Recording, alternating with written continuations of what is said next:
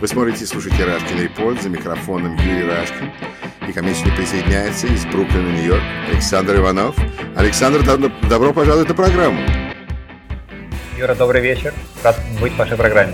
Знаете, мы столько общались по Фейсбуку, и вот приятно увидеть человека почти что лицом к лицу и обсудить важные темы, которые вот буквально у нас всплыли сегодня. Так что сразу давайте бросим себя на новости, как на эту амбразуру, и посмотрим, что мы можем с этим сделать. Вижу очень часто. Я слежу за Russian Report, слушаю все ваши передачи практически. Даже сегодня я был очень приятно удивлен тем, что вы читали очень интересную новостную ленту от Айзенберга. Это действительно очень интересный проект, и я думаю, что очень полезный проект для всех. Это, собственно говоря, новый шаг в той контрпропагандистской войне, которая нам всем необходима.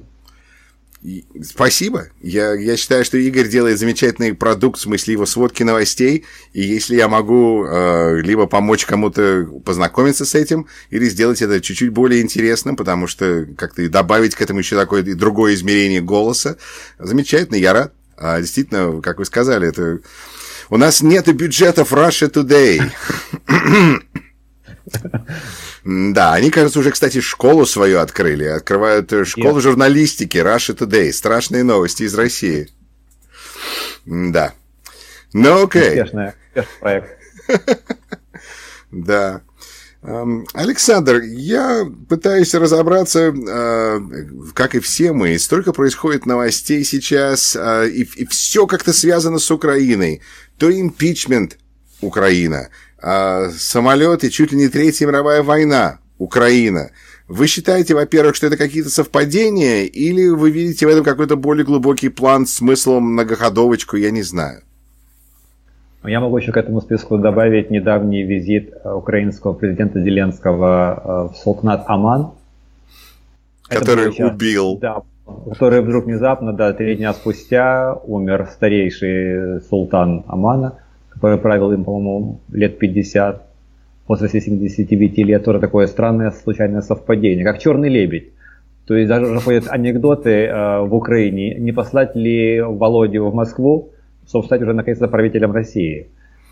Поэтому, да, действительно, это странные совпадения, которые не позволяют Украине уйти с первых полос всех ведущих средств мировой информации.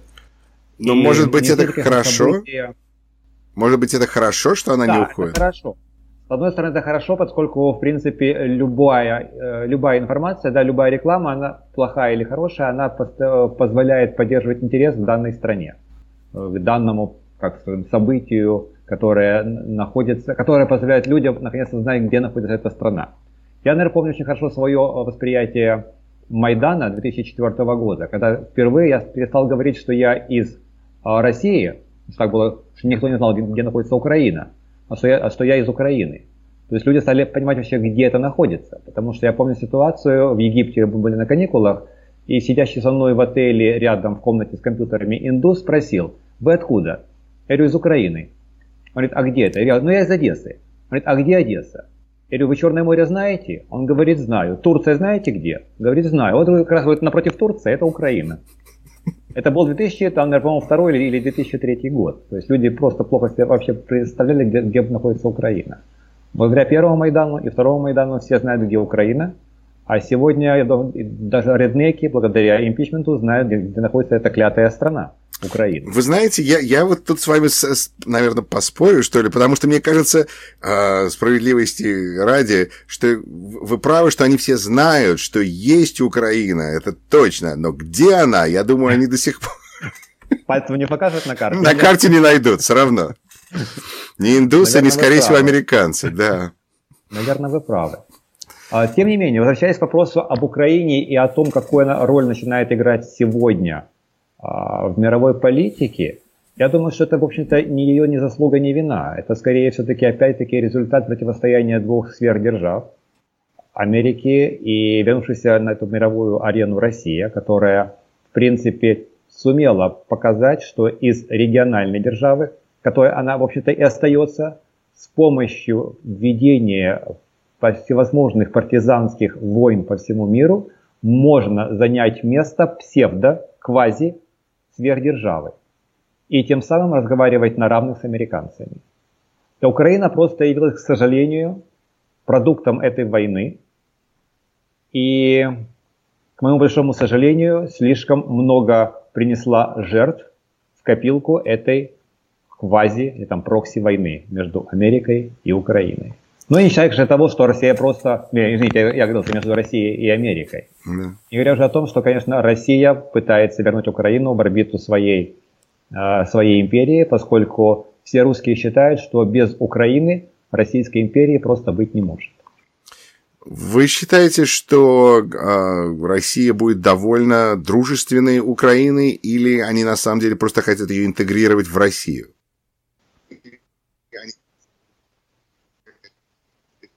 Это сейчас технический сбой, и я не расслышал вопрос. Хорошо.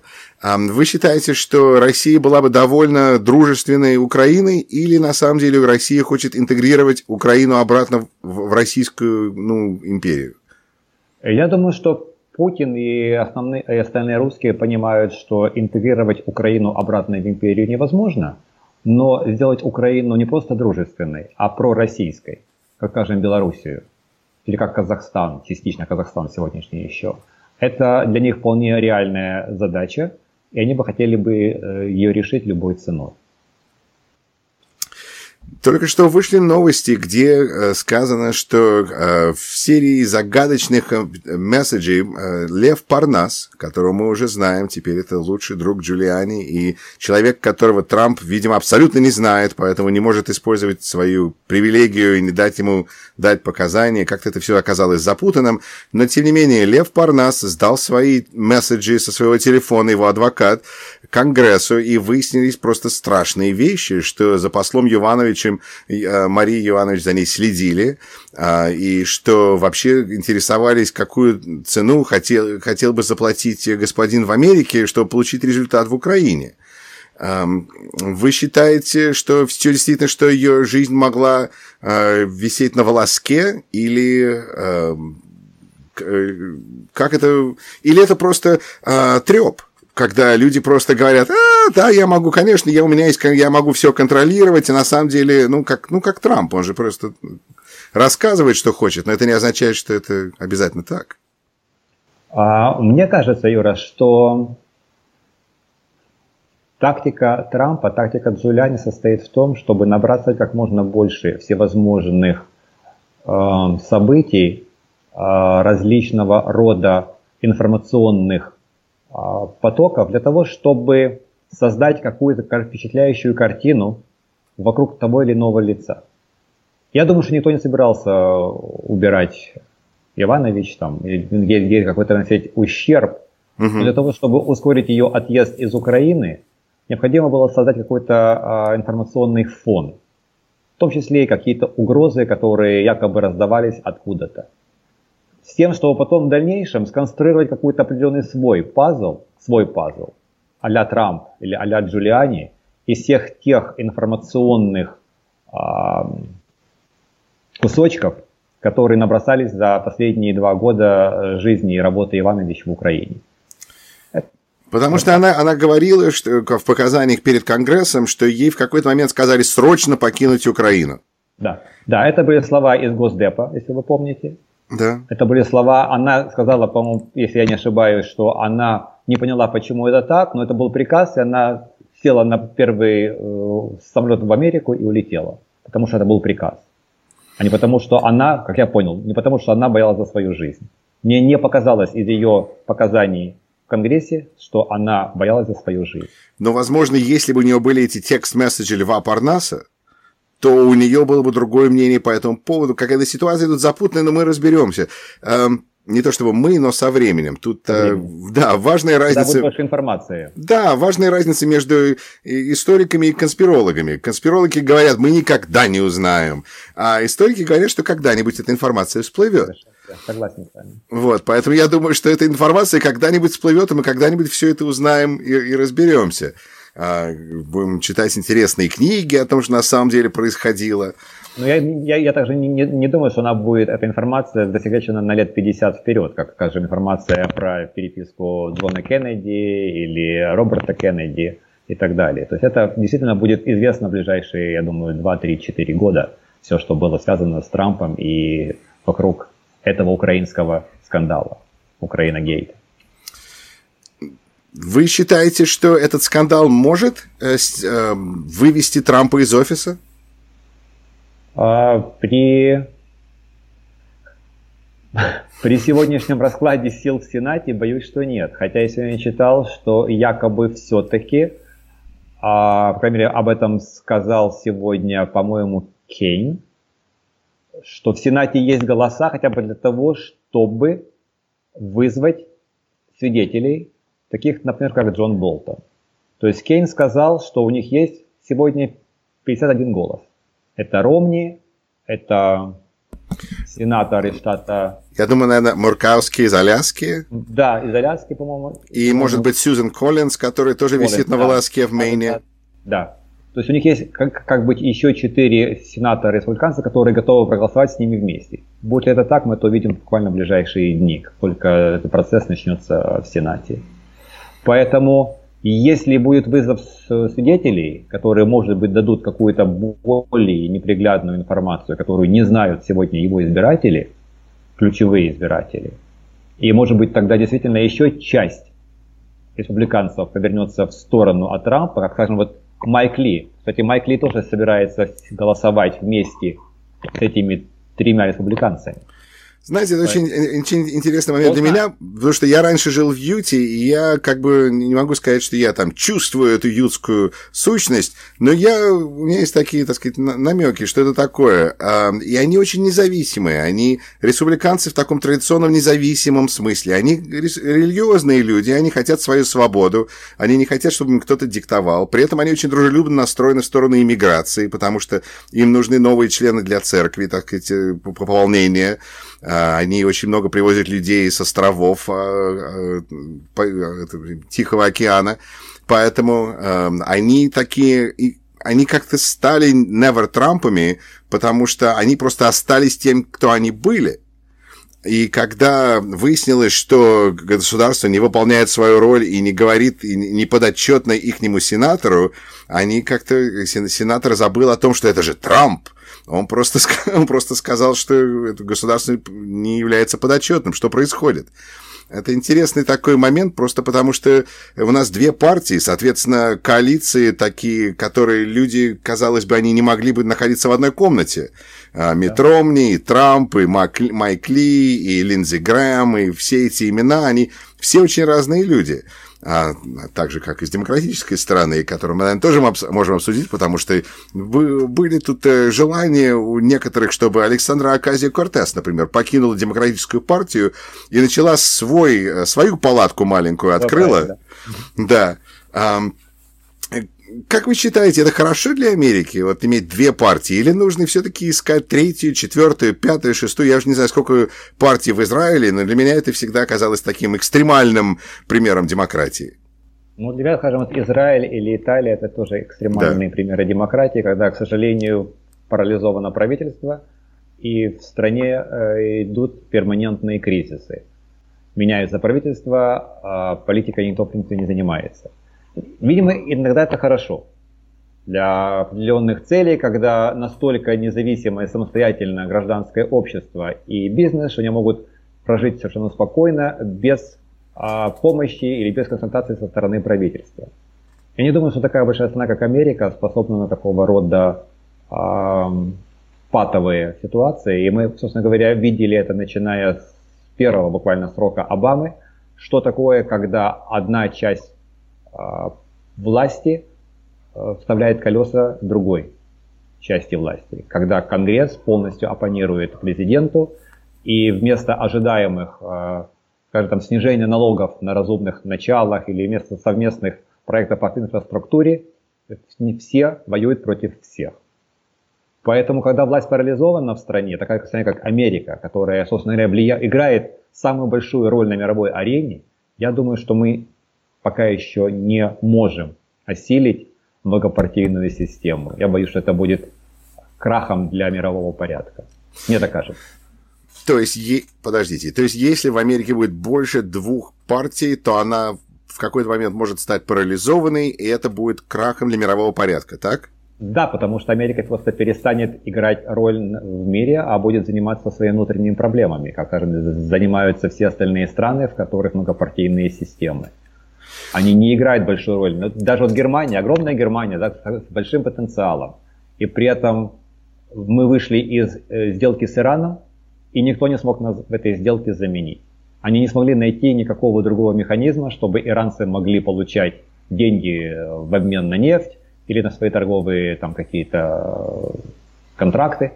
То есть мы вышли из сделки, и все. И иранская сделка провалилась. Несмотря на огромную Германию, несмотря на огромный Евросоюз.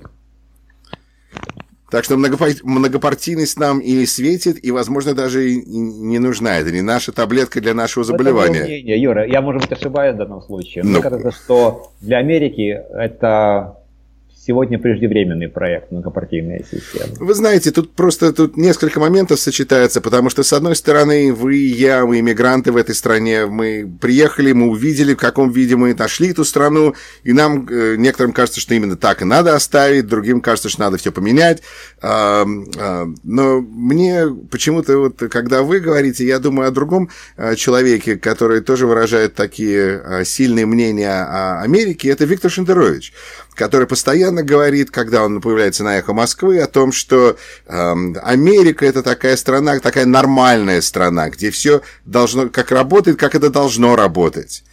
И у меня такое печальное ощущение, что, несмотря на то, что я к Виктору Анатольевичу отношусь очень позитивно и очень хорошо, мне кажется, что он как-то идеализирует ситуацию, потому что ему нужна страна, в которую можно верить, нужна быть такая нормальная страна. Мы нормальная страна, с вашей точки зрения? Да, я думаю, что да, Юра. Вот при всей моей критичности к Америке и к нынешней ситуации в стране, вы знаете, я просто вспоминаю большой кризис 2008 года, когда казалось, что все пропало, Америка катится черт знает куда, и когда читаешь новости из других стран, то ты понимаешь, что в принципе решения, потом принимаемые в Америке, примерно на шаг опережают решения в любой другой стране мира, западного мира. И что как бы не было плохо здесь, никто пока не смог найти лучшего решения или заменить американские финансовые решения, корпоративные присутствия в мире, торговый потенциал Америки. Не может пока заменить никто. Возможно, что через лет 20, 30, 50 это будет Китай, например. Или, может быть, будет Индия. Может, это будет Евросоюз. Но в настоящее время, мне кажется, что Америка в этом отношении, я вообще-то как бы согласен и солидарен с Шендеровичем, действительно является своего рода страной, которая лучше, чем другие страны мира, адаптируется к любым вызовам. Лучше, быстрее адаптируется. Хотя, опять-таки, у меня, конечно, куча претензий, поскольку, когда смотришь, насколько... когда посещаешь Европу и видишь, какой комфорт испытывает средний европеец по сравнению с американцем, когда смотришь на их дороги, на их инфраструктуры, на их технологические инновации и прочее, просто на обычное жилье или на обычное качество продуктов, ты понимаешь, насколько далеко насколько нам далеко до них. Но это просто какие-то, видимо, разные модели, не цивилизации, но модели экономического характера. Абсолютно, потому что Европа, с моей точки зрения, так как-то размышляя об этом, они, видимо, вложили в инфраструктуру, они вложили в социальные программы, а оборону они передали Соединенным Штатам. Совершенно верно, да. И поэтому Германия так хорошо процветает, поскольку, в принципе, после войны ее лишили армии, лишили военного бюджета, и она смогла совершенно спокойно под американским зонтиком, которого мы хотели. Мы же как бы, даже не то, что, как говорит Трамп, вы эти самые, как называется слово, нахлебники. Немцы же не нахлебники, но просто мы заставили их отказаться от своей армии и от военного бюджета. И сказали, что вам это все не нужно, мы вас будем прикрывать в случае чего.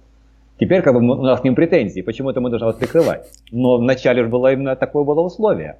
И они это условие хорошо использовали, развив свою экономику до просто потрясающего уровня.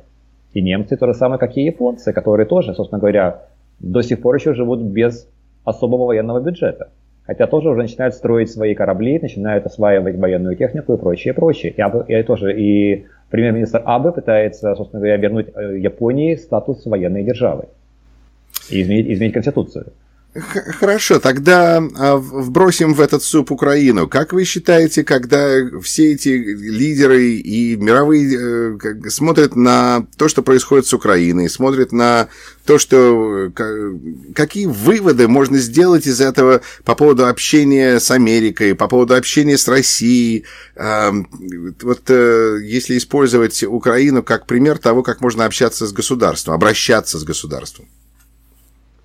Я боюсь, у меня здесь будет очень плохое сравнение. Если помните, был такой российский журналист, эмигрировавший в Украину, Аркадий Бабченко. У него было любимое выражение по отношению к России: «Россия тебя всегда кинет, сынок». Вот последние события, вот начиная с 2014 года, несмотря, конечно, на все усилия Америки сохранять свое лицо, меня эта фраза все больше и чаще посещает. Что Америка может тебя кинуть, сынок, тогда, когда интерес в тебе исчезает. Скажем, вот мы ушли, в течение 2 часов мы ушли из Сирии, бросив свои военные базы, бросив курдов, оставив базы русским самым солдатам, которые туда пришли и делали фотографии. Как будто бы, в принципе, нам больше это ничего не интересует. То есть мы бросили курдов, мы бросили Украину, тогда, когда она нуждалась в нашей помощи. Мы забыли про Грузию, когда пришел к власти Обама и, собственно говоря, сделали перезагрузку с Россией. То есть в тех ситуациях, когда мы теряем интерес, мы теряем, в принципе, и людей, и страны, которых мы могли бы поддерживать. Поэтому Украина — это тоже, на мой взгляд, такой пример классический, когда потеря интереса в администрации, новой администрации Америки грозит тем, что страна может быть потеряна совсем. У нас нету преемственности, к сожалению. Скажем, смена администрации, к сожалению, приводит полностью к пересмотру всей политики. Это беда. Но почему-то снаружи страны кажется, что все будет так же, как было до этого, а изнутри кажется, что когда меняется администрация, меняется все.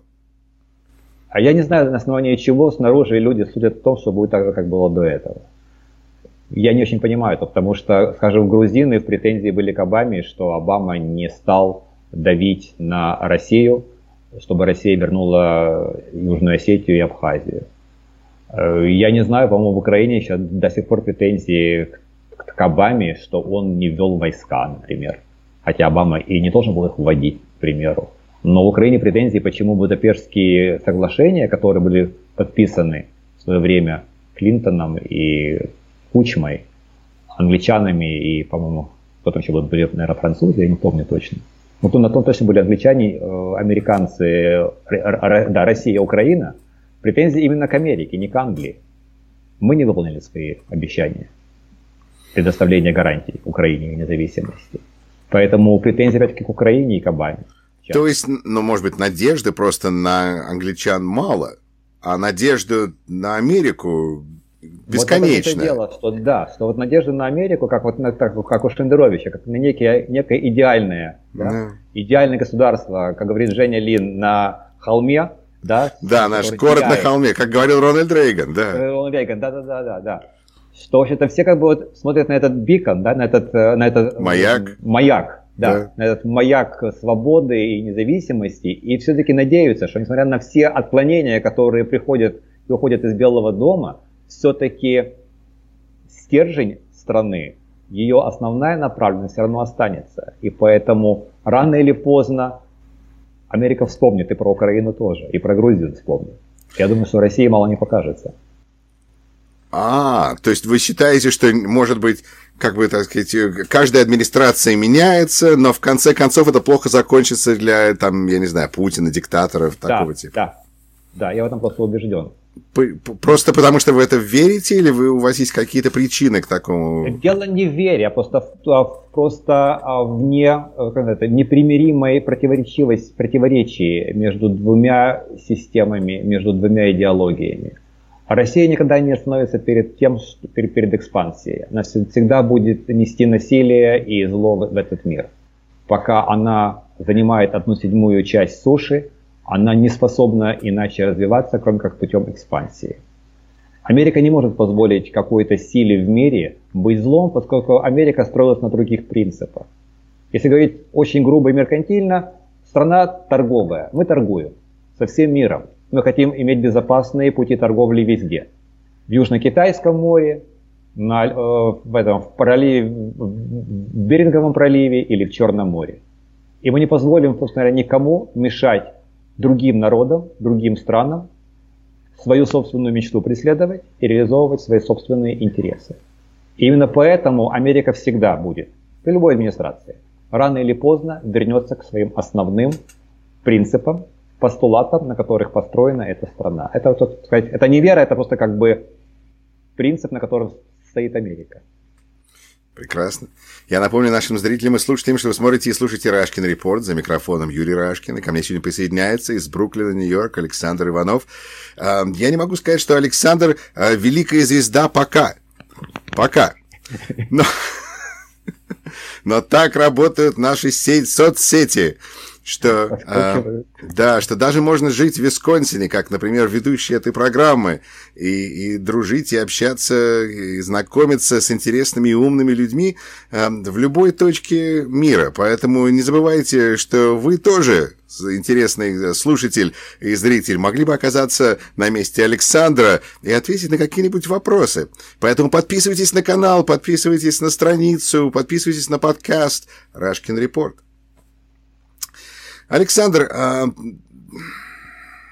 ну что ж, Украина и Трамп. Трамп у нас такой президент, который, вот вы начали говорить, что торговая мы страна, а он просто торговец. Он готов проторговаться, хотя сделку он, как ему тяжело делать сделку, он как-то все время не может закончить этот процесс, но это детали, видимо. Но, тем не менее, мы потеряли доверие, к нам потеряли доверие, и при этом мы как бы готовы сторговаться с кем угодно, о чем угодно. Как-то он взял вот эту торговую сущность и вывернул ее наизнанку. И вдруг мы уже арендуем наши войска Саудовской Аравии. Вдруг наша мощная армия стала абсолютно не по нашим принципам работать, а по чужим принципам, по принципам экспансии, по более русским принципам. Вы думаете, это долго может держаться или это скоро кончится? Юра, я хотел бы сказать, что я не считаю, что американская армия, Пентагон и даже Трамп работают по русским принципам. Русские работают по принципу иранских прокси-войск, их там нету, и никогда в это не признаются. А то, что мы поставляем сегодня своих солдат в Саудовскую Аравию, это скорее наемная армия, как говорит Трамп, мы получаем за это деньги, но мы не скрываем, что это американские солдаты, они выступают в своей форме. Интересный момент, это не ВЧК Вагнера, точно, я как раз думал, да. Поэтому в этом отношении все-таки есть определенная разница между тем, как даже при Трампе можно смотреть на американскую армию и какой является армия российская. Российская армия, воюя в Украине, не скрывает это изо всех сил. И даже когда попадаются их солдаты в плен в украинской армии, русские их просто тут же бросают, они их не вспоминают. Я не знаю ни одного случая, чтобы Америка кинула своего солдата. Более того, вот под предлогом или нет, но из-за контрактора, которого убили иранские прокси, Хизбалла в Ираке, разбомбили 5 баз и убили больше 25 человек, самых боевиков. Поэтому в этом плане все-таки наша армия немножко другая, как мне кажется, чем Россия. Мне бы хотелось очень с вами согласиться. Я хотел бы, чтобы вы были правы. Но, с другой стороны, я вспоминаю солдат, которых убили, кажется, тоже в Африке, не в Центральной Африканской Республике, но где-то рядом. И потому что был ужасный звонок, да, когда президент позвонил вдове черного солдата и сказал, ну вот он знал, на что он подписался. Вот это наш генералиссимус. Гениалиссимус. Это просто неудачный выбор слов. Он, к сожалению... Есть люди, вот мы все время его называем нарциссом, да, с этим синдромом нарциссизма. Люди, которые не умеют подбирать слов, которые не знают слов сочувствия или сожаления по отношению к другим людям. То есть для них существует только лишь он сам его собственное эго, а все остальное у него просто не существует. Поэтому такому человеку очень трудно что-то сказать хорошее про других людей или выразить какое-то соболезнование, какое-то сочувствие другому человеку. Вот к себе любимому, да, он будет переживать за себя, он найдет нужные слова, все эмоции, все огорчения. Вот как он все время выступает на ралли, просто потрясающий продавец собственного имени, это да. А вот других, к сожалению, не может. Да. Но это опять-таки, но все равно, тем не менее, все-таки он позвонил солдату, да, семье и выразил, как он умеет, сочувствие. Если вы помните, если вы знаете, в России в Пскове есть кладбище, где стоят просто кресты, без имен, без табличек, вообще без ничего.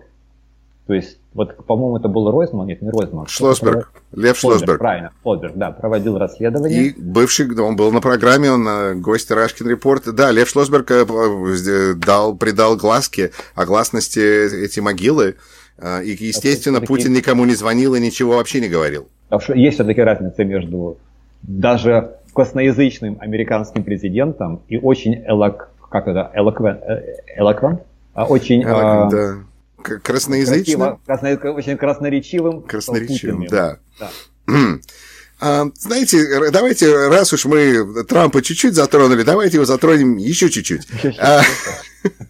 Бедный Трамп. Да, чтобы если я эту программу поставил в какую-нибудь группу, где находится много русских читателей и слушателей, чтобы меня тут же оттуда забанили.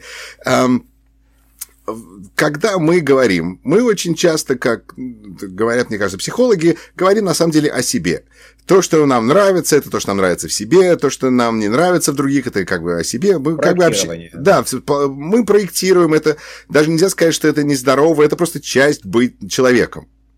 С другой стороны, когда у нас человек нарцисс, то он как-то не в состоянии говорить, он продолжает говорить о себе, но он уже начинает полностью игнорировать других вообще. Вы считаете, что наш президент дошел или близок, или его надо как-то проверять медицинским образом? Или это надо его только политическим способом его судьбу решать? Я думаю, что мы прошли тот период, когда хотели его убрать по 25-й поправке. Когда, помните, был скандал первый год его президентства, когда там все очень долго извинялись и говорили, что мы там на этом совещании такого не говорили. После этого, по-моему, потерял свое место начальник администрации. Я не помню уже даже. Помощник, который следил за расследованием Мюллера из Балтимора. Ну ладно, да. Забыли, да? Вот тоже забыл его. То есть, в принципе... Розенстайн? Да. Розенцвайг. Нет, Розенстайн, кажется. Да. Розенштайн, да. Розенстайн, да. Да. Кстати, прекрасный мужик, между прочим, очень умный. Но, к сожалению, потерял место рабочее. Но не он единственный. Да. Поэтому я думаю, что мы как раз прошли этот период. И я не думаю, что, в принципе, нарциссизм является психической болезнью, неким таким отклонением, из-за которого нельзя быть президентом страны. Поэтому лучше мы его уберем все-таки на выборы, мне кажется.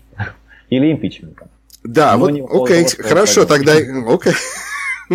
Нет, ну тут я просто об этом как-то... Мне такая идея приходит иногда, но я думаю, бывает. А тут на Твиттере Стивен Бешлас, который президентский историк, который написал много книг о разных президентах, говорит, знаете, надо бы его проверить, у него там речь заплетается, он слова путает, у него просто вот есть разные симптомы, которые неплохо бы человека проверить. Но...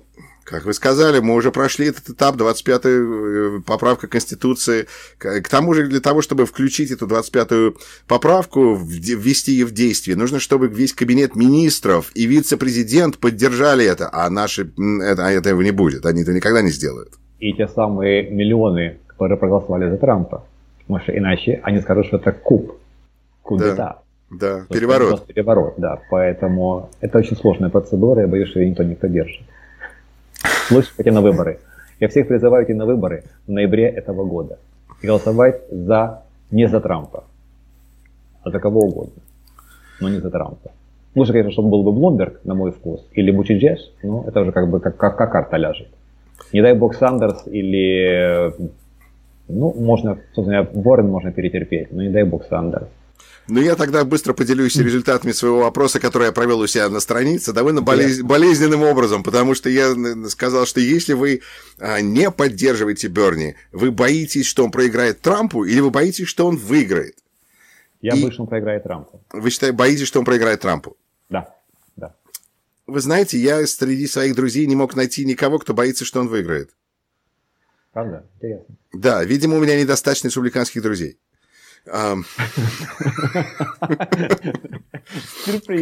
Сюрприз. Хорошо. Ну что ж, вернемся к Украине еще на последний раз. Самолет над Тегераном. Несмотря на то, что такая невероятная международная смесь, там были и канадцы, и иранцы, а сам самолет украинский. Сейчас происходят разборки.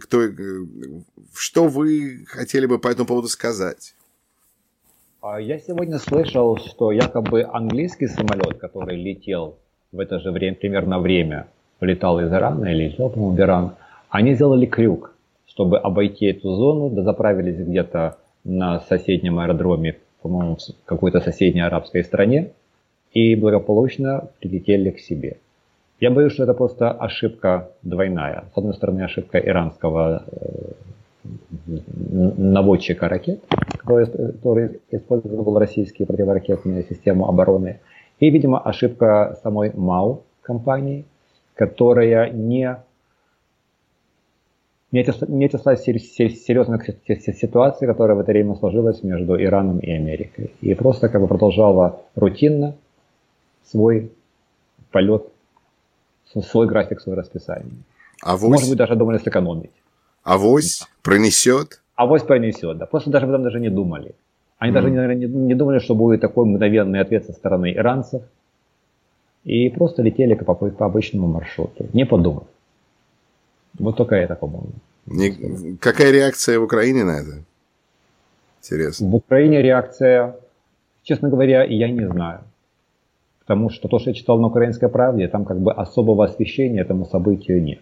Есть освещение события с точки зрения того, как на это отреагировал Зеленский, почему в это время в Омане был Медведчук, не вели ли они тайные переговоры между Медведчуком, Россией и Зеленским в это время в Омане. То есть там тут всякого рода больше политические разборки. Но вот сама трагедия в Украине меньше освещается. Кроме того, что я вот читал, я не увидел какой-то большой трагедии, которую бы переживал украинский народ.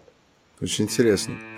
Ну, это может потому, что, опять-таки, не так было много жертв самих украинцев. Погибли пилоты, погибли стюардессы, погибло 9 человек со стороны Украины. Все остальное это иранцы, канадцы, шведы, немцы.